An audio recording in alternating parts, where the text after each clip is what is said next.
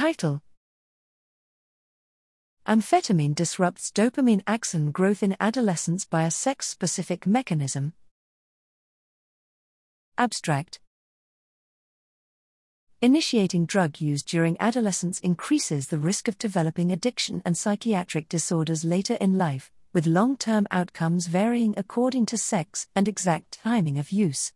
Even though most individuals begin experimenting with drugs of abuse in adolescence, to date, the cellular and molecular underpinnings explaining differential sensitivity to detrimental drug effects remain unknown.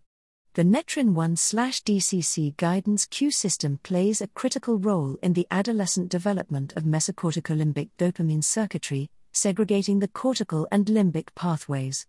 Adolescent experiences, including exposure to drugs of abuse, can regulate DCC expression in male mice, placing Netrin-1/DCC signaling as a potential molecular link between experience and enduring changes to circuitry and behavior. Here we show that exposure to a recreational-like regimen of amphetamine, AMPH, in adolescence induces sex and age-specific alterations in DCC expression in the ventral tegmental area. Female mice are protected against the deleterious long-term effects of AMPH-induced DCC regulation by compensatory changes in the expression of its binding partner, Netrin-1. AMPH induces targeting errors in mesolimbic dopamine axons and triggers their ectopic growth to the prefrontal cortex, only in early adolescent male mice, underlying a male-specific vulnerability to its enduring cognitive effects.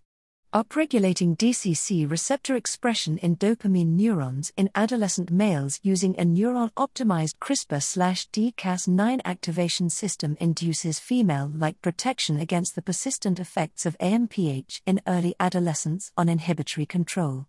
Netrin-1/DCC signaling is therefore a molecular switch which can be differentially regulated in response to the same experience as function of age and sex of the individual, leading to divergent long-term outcomes associated with vulnerable or resilient phenotypes.